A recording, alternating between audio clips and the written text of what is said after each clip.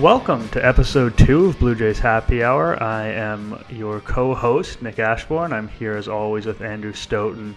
And at the beginning of this episode, I think we're sort of faced with a fork in the road in terms of whether to go positive or negative. We're coming off the euphoria of Alek Manoah's AAA debut, but we've also have the George Springer debacle to discuss because that's been the story of the week.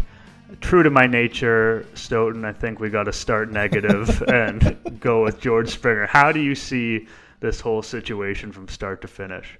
Oh God, it's it's unfortunate. Obviously, I think is the first thing I would say, and what I've written about it is that it's really more just about how the team handled the media aspect of it that I find worrisome. Like, I get trying to push him a bit.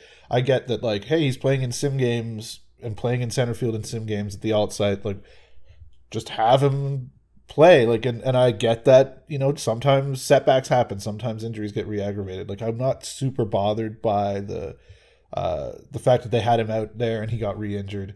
What I'm bothered by is the fact that they pretended that wasn't what happened when we all saw that was obviously. Yeah, like, fatigue was a ridiculous word to use from the beginning, right? Yeah. I'm not in the best shape ever, but I could, run down a baseline a couple times over the course of an hour and a half and not have to take a seat for the rest of the day.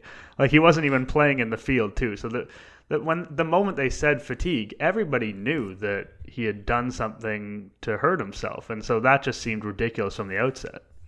Yeah, and the scheduled off day, I think, bothered me as well. And I think a lot of people, as it should. It's like, okay, yeah, it's a schedule. You don't have to tell us that if, like, he's incapable of playing, right? Like, why are you telling us that? You're making it sound like you'd want us to believe nothing's wrong when, again, it's gaslighting, to use the parlance of our times. Because we all saw what happened. We all saw him leave the game early on Sunday against Atlanta. We saw him grab his quad running down the baseline on Saturday. It was clear what was going on, and it sucked, but it was understandable until the Jays themselves just tried to, massage the story in a different sort of direction for no clear purpose. And they had, like, some of the information has come out the last couple of days. When they talk about their high performance department stuff, it is interesting to hear the degree to which they talk about it compared to the result. And I realize that there's an element of luck here, and no one has figured out how injuries work. But they do put an incredible premium on it, and the results have not followed at all. So when they say, we had objective information that we could bring him back, well, he wasn't able to play the outfield. So there's some objective information for you, is that he wasn't ready to run enough to play the outfield. So there was definitely an element of pushing. You said you agree with that. I understand it. I think it would have been a different situation if the team was in a huge hole, if someone else was running away from the division. They were kind of treading water. I don't know if you needed to bring him back before he was capable of playing the outfield. Yeah, that's fair. That's totally fair. And I don't think they had to, for sure. I understand. Yeah, maybe it's more what you said. Well, I understand why they did it. I also think that, there's internal pressure there too, right? Like, I think Springer himself wanted to get on the field. Like, they talked about when he missed opening day that he was not going to be happy about that, and that they were going to have to take the decision out of his hands. Like, he's a guy who really wants to play. Like, that's how you become a guy who signs a $150 million contract, is to be driven in that way. So I'm sure they had that aspect of it to consider. I know Ross Atkins spoke to the media on Thursday, and he also said, very careful not to throw Springer under the bus, but was also like, we're relying on his self-reporting about stuff. He has a great pain tolerance. It's like, that's sure as hell a way to spin that into a positive. Yeah, and it's just it's all just so self-inflicted, this stuff. Like. We would be talking. We might not even be talking about this off the top if it was just like, oh, Springer got hurt again. That was bad. We probably would. I mean, it's a big deal. You want them to, you want them to, like, not bring guys back until they're actually ready to do it. But they just added another layer of confusion and of reason for fans to be mad about this. And to question every time there's an injury, and to question all sorts of stuff that they say, and it's like, why are you doing that? I think sometimes that there are reasons, that every big company, every team is, there are things that they're not going to say, and we all kind of know it. But this is an area where it just didn't seem to make sense ever to me. And I think that's why Atkins will usually do stuff on a Sunday or on a Saturday. Like I feel that they put him out there on Thursday to put out some fires, because there's definitely this background of like not just why did they bring him back so soon, but then why did they lie about it? Like I said, it's just dumb. Don't do that. Yeah, I mean, there's a difference with being vague about things that are outside of the public's eye, right?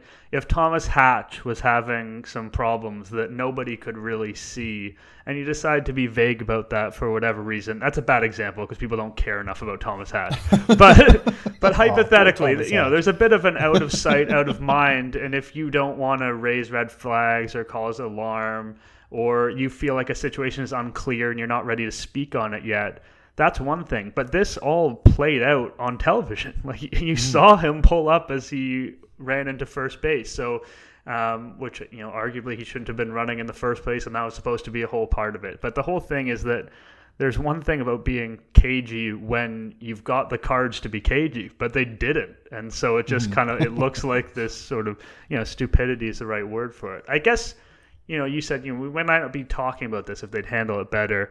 The part that we'd be talking about either way is sort of what's the dread level from here, right? Because when you see this, the first thing that comes to my mind, and I'm willing to admit off the top that's 100% unfair, is the late Blue Jays Josh Donaldson situation where he would come back and DH and you worried about his calf, and then there was the time where he couldn't throw for a bit. And they sort of were playing him, but in a limited role, and he kept re-aggravating things. Springer's much younger than Donaldson was then, arguably more athletic, and with less of an injury history. So I don't want to say this situation is that situation, but what's your kind of overall concern level about this? Yeah, it's not great. And, Springer's injury history isn't it's not pristine either, right? He plays a lot of games every year, but he doesn't play every game every year. And I think, he averages, 120 games, 130 games a year is sort of been his big league average. I'd have to look that up. I'm just sort of guessing, but it's like that. He's a guy who hits the DL every year just about, or every other year, and otherwise has, the load management thing happens a lot, which is partly, he played in Houston, he played with a front office that was on top of stuff like that. But also, the game's changing. Nobody's out there playing 162 anymore. But yeah, that's definitely a thing, and it's definitely a thing that people thought about for maybe a second before the Blue Jays signed him, and then we're like, I don't care, he's amazing. Let's go. And we saw that. We saw what the team looked like with him at the top of the lineup, and just adding that extra bat that is just so good. It was it was a wonderful 3 days. Yeah, he played a couple of games for them and he won one of them. So that's the impact.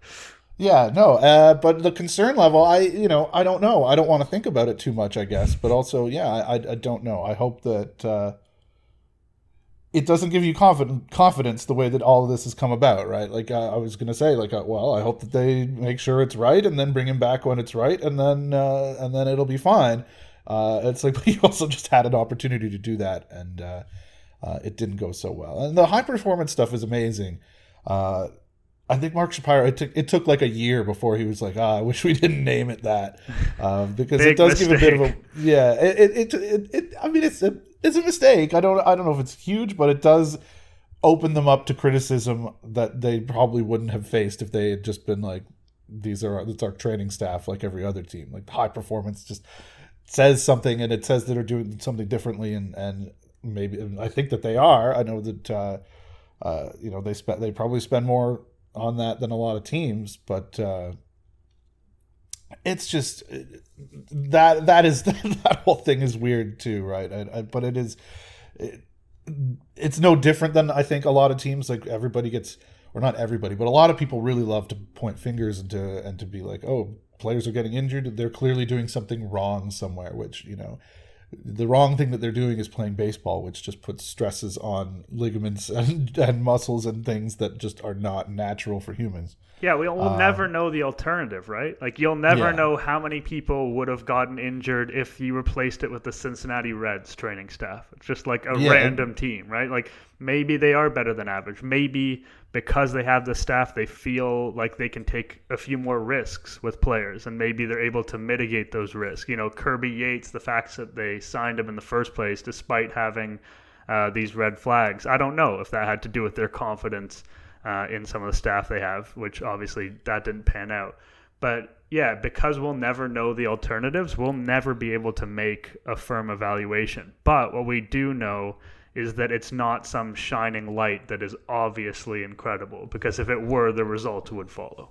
That's well said. It definitely is not. And the longer we go from like when it was sort of first implemented and when they really sort of started changing how they think about that. I mean, some of the stuff, you know, the nutrition falls under high performance. The changes that Vlad has made, that Alejandro Kirk has made physically, you know, that falls under that branch as well, right? So it's not like, you know, it's not like it's all bad, but it's just in terms of injury prevention, it does seem to be like they're any other team. I don't think they're worse, even though the numbers on the injured list right now may be worse than you know, 95% of baseball. I haven't looked at it today, but that just happens. And you're right. It's the notion that they could make it not happen that is false, and we can't think about it that way, and we can see the results proving that whatever they're investing in this department is not paying the sort of dividends that you sort of think of or you expected, especially when you give it the big fancy name, high performance.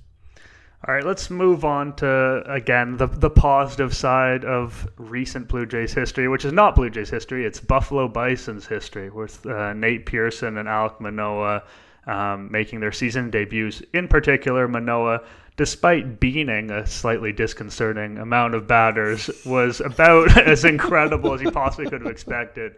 You know, we saw what he brought to the table in spring training. He looked fantastic, and he went out in, you know, his AAA debut, and it looked like he didn't miss a beat. Does this change your priors for Alek Manoah at all, seeing him come out and do this in start one? I don't know if it does. I think the spring thing sort of did that. Like, I was very ready to be like, okay, we'll see what we got in Alek Manoah, and then spring was just such a wow factor moment or moments. Like, it was not just one outing, it was the whole time, and then it looked like this. And we assume, I think, the fact that he's in AAA, that he looked like this at the alt site too, and and this is the thing that I just wrote, like, it's going to be hard for them to hold him back. I mean, because as much as Ross Atkins will go out there and talk about patience and need development is obviously important. He's still green in terms of pro innings. He's still got, stuff that he needs to work on in his arsenal. He added a sinker, apparently, which he was using last night, which Ben Wagner was tweeting about because he spoke to him after the game on Zoom. And there's still development to come, but Atkins has spoken about, particularly with Manoah, about development in the big leagues, something that they've done with Pearson as well. And Atkins, I think, and this is something that I mentioned in my piece, has been, more willing than a lot of fans and media to think about the idea of him coming really quickly, ahead of them, ahead of where other people are at. I think a lot of people are still like, oh, he's got to be babied, 17 innings. He's going to be, maybe we'll see him in September. Maybe we'll see him real late. He comes into the bullpen, and it's like, for one, they're definitely saying they want him to be a starter. They want this season to be a platform for him to be a starter for them in the future. And you see obviously why. But you look at where the rotation is at right now. You look at even where it would be when everybody's healthy, and you're starting to think like maybe this is your number 5 guy. And also, if that's happening at the same time when he's just not being challenged by AAA, which, it's one start, we'll need to see more, but it sure didn't look like he was challenged last night. I think it's the circumstances are conspiring to bring him, to move up his timeline, as Atkins says, and to bring him to the big leagues, a lot sooner than I think people think now, and certainly sooner than they thought before they saw him in spring. Yeah, I mean, the thing with Manoah is that 2020 was really going to be that year where we got the evaluation on him. Like he was a high draft pick in 2019. He got that taste of pro ball. He looked really good. People were excited about him. And then 2020, when you have that college pitcher, that's the year where maybe you start him at high A for a couple games, and then he's quickly in double A. And then by the end of the season, he could have been at triple A last year, especially with the stuff we're seeing. And so because all that development took place in a black box in 2020, it's easy for people on the outside to think all of this is sudden. But this might have happened kind of gradually, but we just didn't see it. And then he arrives in spring, and I had the same thought. When I saw him, I thought, that stuff is outstanding. I bet you he could be in the bullpen tomorrow. And I bet you by the end of the year, maybe they're thinking about him as a bullpen option. And now that could still happen, especially if he kind of hits, I wouldn't say an innings limit, but if his innings are getting up there, maybe they decide the way to mitigate that is to use him as a reliever down the stretch with the big league club. I could still see that happening. But for a team that's desperate for starters, the way he's looking at the highest level of the minor leagues, call it one start, is impressive. The thing that I would say in terms of being the word of caution guy, last week we talked about, with relievers, you just have to see the stuff. And if the stuff is really, really good, then you can feel confident that a guy can be a good reliever, even on a small sample size. I don't think it's quite the same with starters. I think that you need to see a little bit of the diversity of repertoire. You need to see a little bit more in terms of command, a little bit more in terms of turning over a lineup a couple times and having different things to throw at hitters. That new sinker is going to help. He's been working on the changeup. That still has a way to go. He's kind of a fastball slider guy right now. Again, saying anything disparaging about Manoah, this is not the time to do it, considering the temperature in the room. But I do think that there's more growth to be done there, and you can't tell how effective someone's going to be as a starter as quickly as you would if they're a reliever. That's a good point. Also, I think, maybe don't hit three guys. Yeah, would be not a good idea. You got to stop doing before they're going to bring you up to the big leagues. But it was, it was close to a perfect way to start. I mean, the stuff was just overpowering, and there are guys who can hang as starters as just fastball slider guys, or guys who can start out that way and gradually, bring along the changeup and additional secondary pitches. I don't know. I see it. I think it's also about the challenge too, right? I mean, he can't be wasted down there if he's not getting challenged. And also, we're just in a situation where development, like you say, was in such a black box for so long that we don't really know where he's at. And yeah, I think I wrote about this last week. Keith Law was talking on another podcast about top end pitchers 2 years out from top end college pitchers 2 years out from their draft day. Like, that's when you start to see them come to the big league. He's 23. Like, it's easy to forget that because he seems so new, but he's the right age to be up there. And I don't know how many more starts it's going to take. For me, it's not one to be like, oh, he's ready to go. I think some people have that thought. I don't think you or I are quite as quick trigger with that. But obviously I want to see more, but you have to be encouraged. You can't not be encouraged. Yeah, it would be hard to be like, you know what, I'm really about guys who don't hit batters, and that's the one metric I track. So that's a pretty rough start as far as I'm concerned. You can't have that 4.5 hit batters per 9. Little high, yeah. A debut that was a little bit more ambiguous in terms of how you want to interpret it was Nate Pearson, because he was unable to pitch deep into a game. That was explicitly one of his goals as someone who's trying to build up. Encountered some trouble in the fourth inning after cruising. But he did strike out a ton of guys, and the stuff was there according to the reports. Where are you at with Nate Pearson in terms of that debut and how close you see him to being Blue Jays ready? I think it's close. I think that there were a lot of positives from the debut as well. He tweaked, I guess, his mechanics a little bit, trying to less violent. Avoid, so many quotes about the violence. I mean, they should find some synonyms for his talking points, because every single interview was like, got to be less violent, which, as a rule of thumb for life, is pretty good thing to live your life by.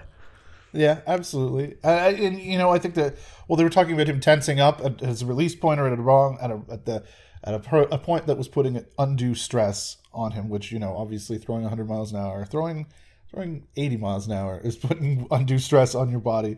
So I think that was encouraging that he was still hitting the velocity despite making those little changes, and hopefully he got through it healthy. That's always a good sign, at least at this point with Pearson. I don't know if he's ready for Sunday. I don't know if they're going to do that. That's going to be a really interesting question because, Anthony Kay sure didn't look like he's the guy just now. I think he was encouraging last year a bit, definitely at times, but for some reason they sort of left him behind this year. And then when we've seen him, we've sort of understood why. I have a weird, sneaky bit of belief in Anthony Kay. Like, I think more than the average person. I like that cutter that he's added. He struggles with two strikes. He struggles to put guys away. The changeup isn't what it once was. Apparently it used to be his calling card. Doesn't seem to be anymore. And that the curveball is a little bit loopy and it doesn't seem to get a lot of swinging strikes outside the zone. I could still see him as that fringe starter, but if we're talking about comparing him to Nate Pearson, I think you'd be happier with Nate Pearson in that spot. Yeah, and so it'll be interesting to see something that I was going to say with Manoah as well, to come back to the Springer stuff actually, and I put this in the piece as well, is part of why the Jays pushed it with Springer was because they're a win now team, and Atkins sort of said that, like, we would do it again the same way if we have objective information that we can push it a bit this way. The stakes are high for them. They are a team that should be winning and should be doing better than they are right now and should be in a playoff race in September and ideally in the playoffs in October. And that, I think they're going to behave differently because of that. And I think that sort of adds to maybe their ability to see the opportunity for Pearson and for Manoah, for guys like that. To value that, if it was 2018 and the stakes weren't high, you'd probably see them in the minors for a bit longer. But yeah, so that's interesting on one hand, but there is obviously a balance. And like you said, Pearson didn't go deep into that game. I don't think he was bad by any stretch, but I think he struck out 8 in however many innings he pitched, which is not 12. But still real good. Didn't hit anybody, I don't think. the only important metric, really. So I think it'll be telling. I think whether they give him another start or two in AAA. I think that would probably push the Manoah timeline back if Pearson's not even here yet. So what they do there is going to be kind of interesting. Because I think there's a case that he wasn't ready and could benefit from more starts in AAA, but also they sure could use him in the rotation right now. Yeah, I think I'd probably give him one more start. Try and get him to a more traditional pitch count. Try and get him to more like 5 innings. Even 5 innings, I'm happy with. Nowadays, you really don't need, especially with the bloated bullpen the Blue Jays have. You could bring Pearson up and have him only ready to throw 4 or 5 innings, like 5 on the high end, 4 on the low end, and still kind of be fine because you're replacing potentially a bullpen day. So, ideally you want him to come in and throw 6 and save your bullpen and be one of those guys, and that's what you see him as long term. But if over the short term his role is to be kind of the head of a bullpen day and build himself up slowly, if he's effective in those 4 innings, that's not a bad scenario for the Blue Jays. No, you're absolutely right. And I think that ultimately that's probably going to be kind of the shape it takes. But I also agree that I would lean towards giving him another start in AAA. Yeah. Okay, so before we leave Manoah and Pearson, I want to give you a hypothetical question that is never going to be close to the reality. So we're just going to have to accept that at the outset, that something like this is not going to happen. But let's say that you are the general manager of the Toronto Blue Jays and you have Nate Pearson, and you are being called by the general manager of another team who drafted Alek Manoah. This is a hypothetical where the Blue Jays did not draft Alek Manoah. Whoever was at 10, they saw the potential, they picked him up. If you were offered Alek Manoah for Nate Pearson, how would you feel about that trade? Also, I just want to say as an overarching theme, general managers should do more prospect for prospect trades, and they're just cowards because they don't want to look like the idiot. But realistically, there should be prospect for prospect trades happening all the time as different teams evaluate different players at different levels. Theoretically, if I'm the Blue Jays, I could see one of my guys and say, this guy's highly valued around the league, but we're not so sure about him, and see another guy in another organization. Like, those trades could exist from a baseball perspective. The last thing close I can remember is like the Jesus Montero, Michael Pineda thing. Right. It almost never happens. But anyway, so we're talking about hypothetical where your GM, Alek Manoah, was drafted by another team, and that team wants Nate Pearson. So there's a lot of things to accept in this hypothetical. But I just wanted to use it as an exercise to think about the value of those two players. Yeah, I'm conflicted. I mean, I've been banging the drum half seriously, maybe way less than half seriously for Manoah. Obviously, it's I'm just thinking of that meme with the guy with his girlfriend and he's looking back over his shoulder. There was Jonah Birnbaum tweeted that or retweeted something he did in the spring where it was like Jays fans like looking away from Pearson and towards Manoah. And I don't know if I want to be that guy, but I also kind of I don't want to. I'm certainly not giving up on Nate Pearson, but the injury stuff is a red flag, and we haven't seen that red flag from Manoah. Partly because he's so green in terms of pro experience.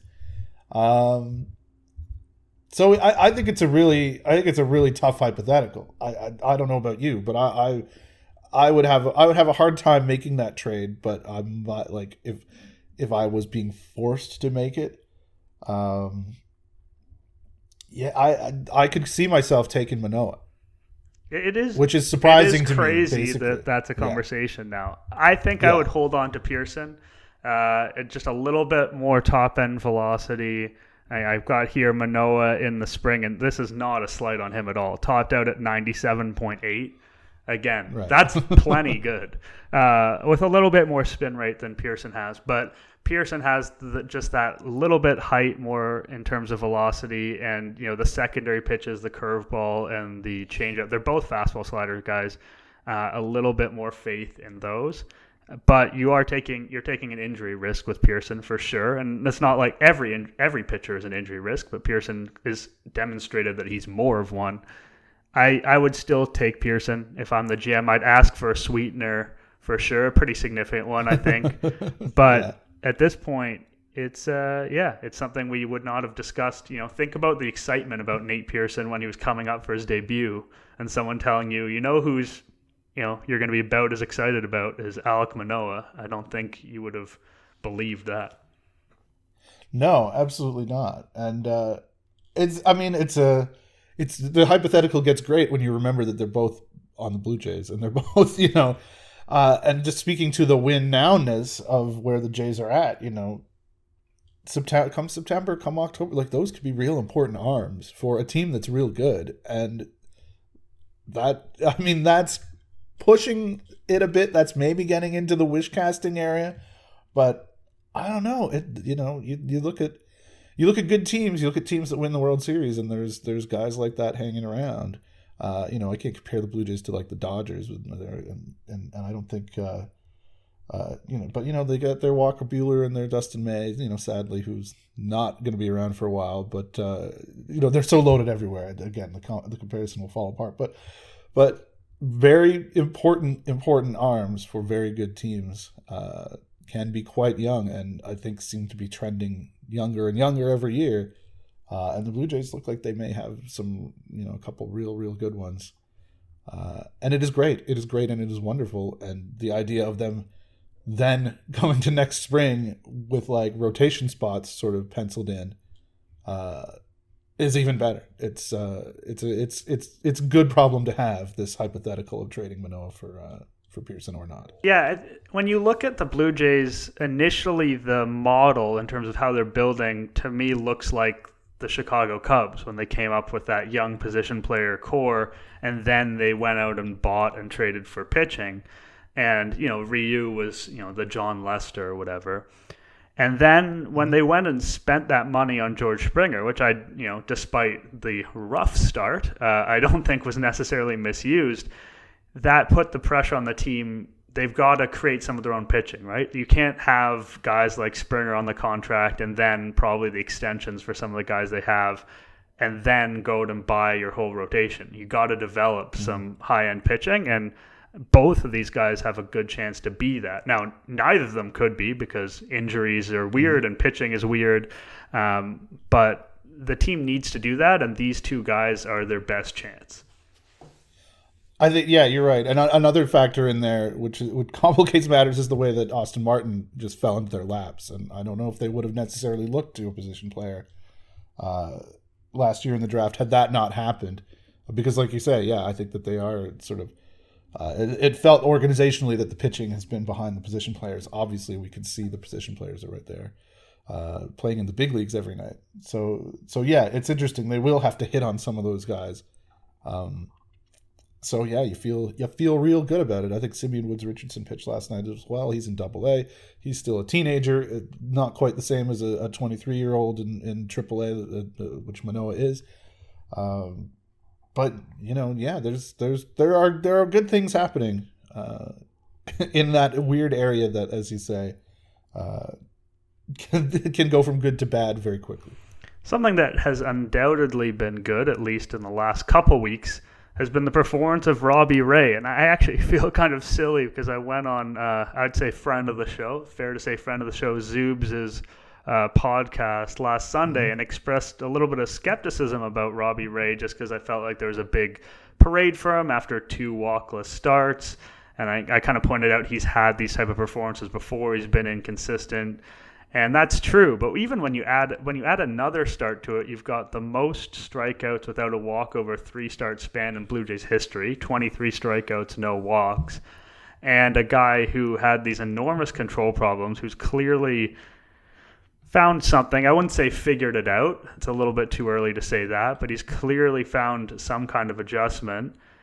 Where do we stand with Robbie Ray? And also, the flip side of that is the home runs, which have come against him in bunches, which has always been an issue for Ray to some degree or another. How do we feel about Robbie Ray compared to 2 weeks ago?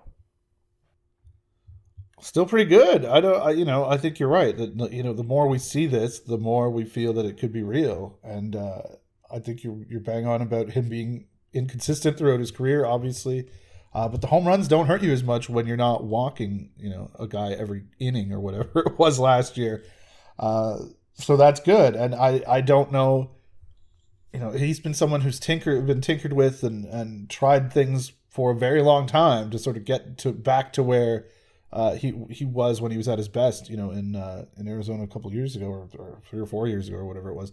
I don't know if that's just Pete Walker as the pitching whisperer or what, if he's just being like, oh, trust your stuff and just throw it in the zone and you'll be fine. And he's kind of like learning that. That seems too simplistic, but there doesn't seem to be anything too different physically. He's just throwing strikes, which is, I almost don't want to question it. I don't want to, it's real. And until it goes away, that's all I need to think about it. But yeah, I think, I would have him as my number 4 behind Manoah, Pearson, and Ryu. Yeah, I think that the home run issue and the fact people hit him hard is a bit of something that's followed Ray for his whole career. And when people have incredible stuff, or at least swing and miss stuff like Ray has, it's easy to assume that it's going to be hard to hit them hard. But if you look at his exit velocity, for instance, average exit velocity against his whole career in the Statcast era. So I'm just going to quickly run down the numbers. 8th percentile, 12th percentile, 2nd percentile, 7th percentile, 42nd, almost average in 2019. Huge break. Then 4th last year and 12th this year. And if you look at leaderboards in terms of people who've hit those huge home runs, like he disproportionately shows up in those.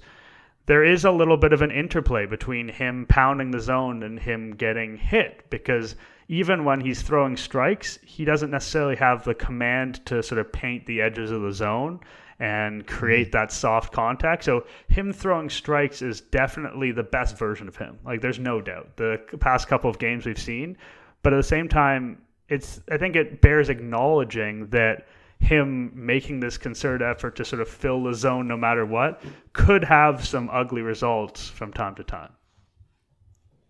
Yeah, I think that's fair. He's definitely not going to. Well, we even saw it with the home runs. We allowed 3 earned runs there at the end of the game, mostly, or a couple at the end in his last outing, and I think that you got to take the bad with the good at this point, and that's a trade off I'm very willing to take, because we came into the season even just a month ago. Thinking this is basically his ceiling. I don't know that you would expect anything more out of him, and to be continually getting it consistently, giddy up. That's going to serve the Blue Jays very, very well. Even if, as you say, there are going to be times when he does get hit hard.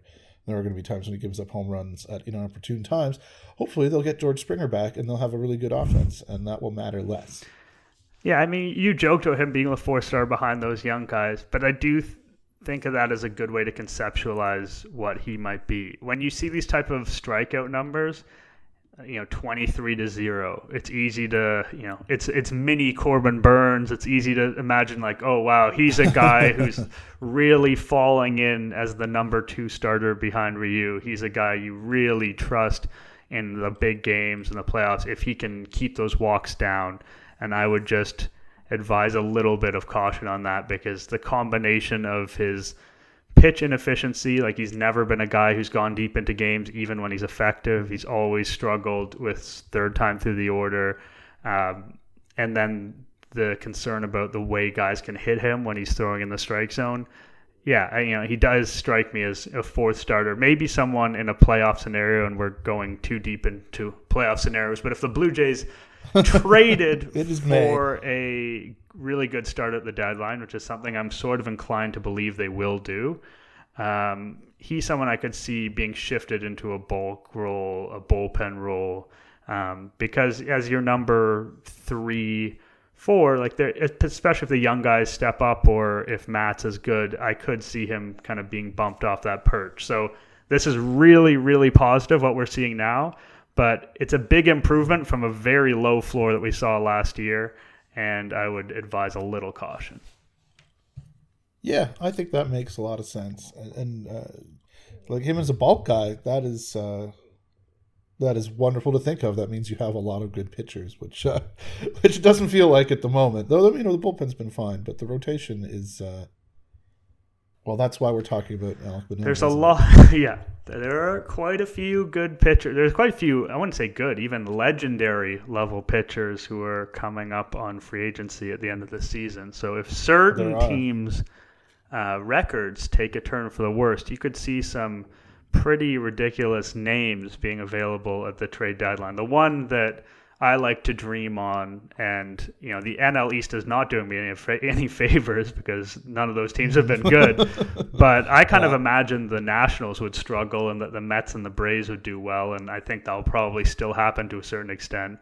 And the idea of a Max Scherzer being available at the trade deadline is one that I've given some thought to. Yeah, that sounds great. I don't know if that's I think that We're again getting way out of ourselves, but I think I think that's sort of a thing with him, right? I think that they would like to have him back. He probably wants to go back next year, so whether he even leaves is more up to him, I think, than maybe a lot of and the Blue Jays aren't the team you chase a ring with. Yeah, yada yada yada. There's a million reasons why that's not a thing that's going to happen. But when I think of sort of trade deadline scenarios, that's one that has always interested me, just because. It kind of reminds me of the Astros getting Justin Verlander, which, you kind of didn't imagine something like that happening until it did. Mm-hmm. So maybe I'm putting that into universe. Before we leave Robbie Ray, important philosophical question. When we talk about Robbie Ray, beyond any sort of form of analysis the thing that stands out to Blue Jays fans, and rightfully so, is the pants experience. Yep. It's almost unprecedented baseball. I don't know. I haven't seen every pitcher out there, but it's just totally different from what you expect to see. I'm not making any judgments. However, someone feels they can perform the best, they're entitled to feel comfortable. And maybe this is a classic example of quote unquote high performance, is wearing these type of pants. But my question to you is, will he go down as a pioneer wherein this becomes, I don't know if it's the norm or something that's at least widespread, or in the future, will this be an incredibly weird, like a footnote, maybe on a baseball card? Probably won't show up on a baseball card. They might be a little bit more PG than that. But just something that old guys ramble about when they remember this guy named Robbie Ray that used to strike a lot of guys out and wear incredibly tight pants. I mean, I certainly can't speak for future generations. I don't think in how he's going to be right, but it definitely feels like something where, you know, somebody 10 years from now is going to see a highlight and like do a double take, more so than it's going to be like, oh, that was the first guy who wore the pants like we all do now. It's you know, like you said, whatever makes him comfortable, whatever he's into, that's cool. But also, you know, those are some tight pants. I think it was Blake Murphy from The Athletic tweeted like, "Oh, I didn't expect to turn from wrestling to the Blue Jays game and see tighter pants." That's a good way to put it. That is a good way to put it. It's, you know, again, whatever works. If I don't know how many degrees tighter he could go before I would change my opinion on that. I don't know how many degrees tighter he could go before the pants just disintegrate. I don't think he has the option of going much tighter, just from a mobility standpoint. I guess we live in sort of an athleisure focused time where there's a lot of tight clothing that you can move in pretty well. I would say I'm more bullish than you. I see remember some guys' potential where someone sees a highlight and they're like, oh, Jesus, what is going on there? And I think someone might assume that like that was something that was more common when they see it. Like when you see something like that, you'd be like, oh, that was a different era. Maybe that was a thing that people did. And, you know, Gen Z informs me, not directly, you know, through various articles that skinny jeans are leaving apparently. I'm not someone who knows anything about fashion, so maybe we're getting looser overall, and maybe I'm wrong about this. But I've got to believe that it might be better to pitch in tight but movable pants, and it might be more comfortable. And we've generally seen over time uniforms getting further and further. Like, uniforms used to be ridiculous, and now they're more and more focused on quote-unquote athletic performance. And so I could see someone thinking that there's potential in this to improve performance. I don't know, flexibility with your leg kick. Now, I don't want to I don't know. I don't want to get too far into the mechanics here, but I think that there's a not insignificant chance that this is significantly more common in 15 to 20 years. I mean, it's cyclical for sure, but I don't know if it's cycling in or out. Yeah, maybe it'll just be one guy who revives it because he loved Robbie Ray, like a kid now who's watching Robbie Ray's his favorite pitcher, and then he makes the big leagues in 2041, and then he brings it back. I don't know. I think there's some potential there. And the kid's out there grunting away as well. It's incredible to take away attention from the grunting with the pants. There's a lot going on. He could have done one or the other and gained notoriety. I saw someone tweeting a study, like a legitimate study about grunting and pitch velocity the other day, and there were indications. I did not go through the entire study. I did skim it, that there was some velocity benefit to grunting, which would put Ray ahead of the curve in more ways than one. You know, pioneer. I think we've decided it. He is a pioneer. All right, before we wrap up, because on the show, I think in our description we promised that we would be kind of looking back at the week and then looking ahead to the weekend, but we mainly just look back at the week so far. That's kind of the precedent we're setting, but I want to try and be honest to our description. So is there anything for this Astros series that really jumps out at you that you're going to be watching? You know, it's sort of... it's sort of manufactured silliness, but I know I saw somebody tweeting about Ross Stripling talking about throwing it at the Astros, and he starts tonight, and obviously part of the LA team that lost in 2017 in the World Series, and that was a thing. That was a weird thing for me that he had to bring it up. The fact that him and Springer are teammates, that I think it was at the end of spring training that became a thing, and it was sort of like a side question, or it was a question that nobody directly asked him all spring about, like, hey, you're playing with George Springer, which is kind of big news in through the MLB lens, the broader focus. We sometimes tend to get into like our Toronto Blue Jays land heads, and that stuff sort of goes past us maybe. But to the folks south of the border, Astros and Dodgers is a big thing, and throwing at the Astros and hating on the Astros, as we saw, with the Yankees fans, is, still a big thing. And I think, maybe Jays fans, because of Springer, have been, trying to put that out of our heads. I don't know. But that I think is interesting. Obviously, Springer's return. I don't know if he's going to be with the club. I would assume that I believe he's still traveling with the team, so he should crop up there. That'll be interesting. And then again, like we were saying before, like, who starts on Sunday? Is it Kay? Does Pearson get the nod? I don't know. Maybe I don't know if the return of Teoscar Hernandez is. Not a big quite the same figure weight in Houston Astros lore, Teoscar Hernandez. Although I think he did get a World Series ring. The only things I would add to that, you're going to have some kind of Gurriel brothers shot.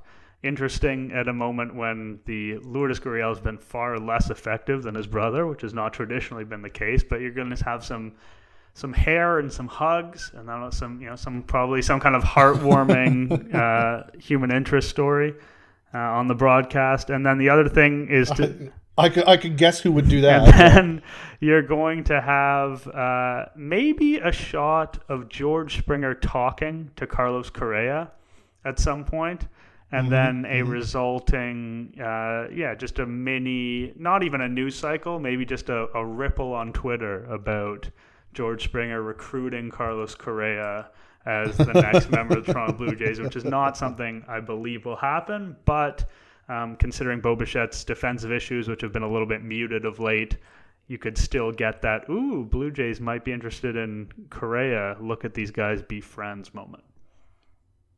Another thing, which I'm just seeing on Twitter from Ben Wagner, is that Rowdy is headed to Houston. So he suggests he's not sure if that's followed from Joe Panik's MRI. Doesn't say, is he going to be on the taxi squad? What is he going to do? But a quick return for Rowdy, who hit a home run last night during the Trenton Thunder game, which is what the Bisons are called when they're in Trenton. Immediately after the guy who was calling the game, Greg, whose last name is escaping me at the moment, she gave me a shout out because I was tweeting at him, and it was a fun atmosphere tweeting at the radio booth last night for the Thunder / Bisons as Alek Manoah was mowing down the Woo Sox. And it was this is a tangent, I guess, but it was lovely just to have a minor league baseball game and to have a game on the radio, like a specific radio call, and also to get a new crew who were delightful, very good. I should have remembered Greg's name. I'm quickly scrolling through my Twitter to see if I can find it, but they were charming, and you could hear every single fan in the ballpark on the microphones, and it was nice. I missed minor league baseball and I missed radio calls. Greg Caserta is his name, and he also said. Because he spoke about Rowdy, and he's like, yeah, Rowdy was really ribbing me. I don't know him at all, but Greg said he was doing the intake and taking guys' temperatures. The play-by-play man was also doing multiple jobs. That's minor league baseball for you. That's where the minors are at. Yeah. But yeah, I mean, it is a shame to see the Joe Panik at first base era quickly come to an end.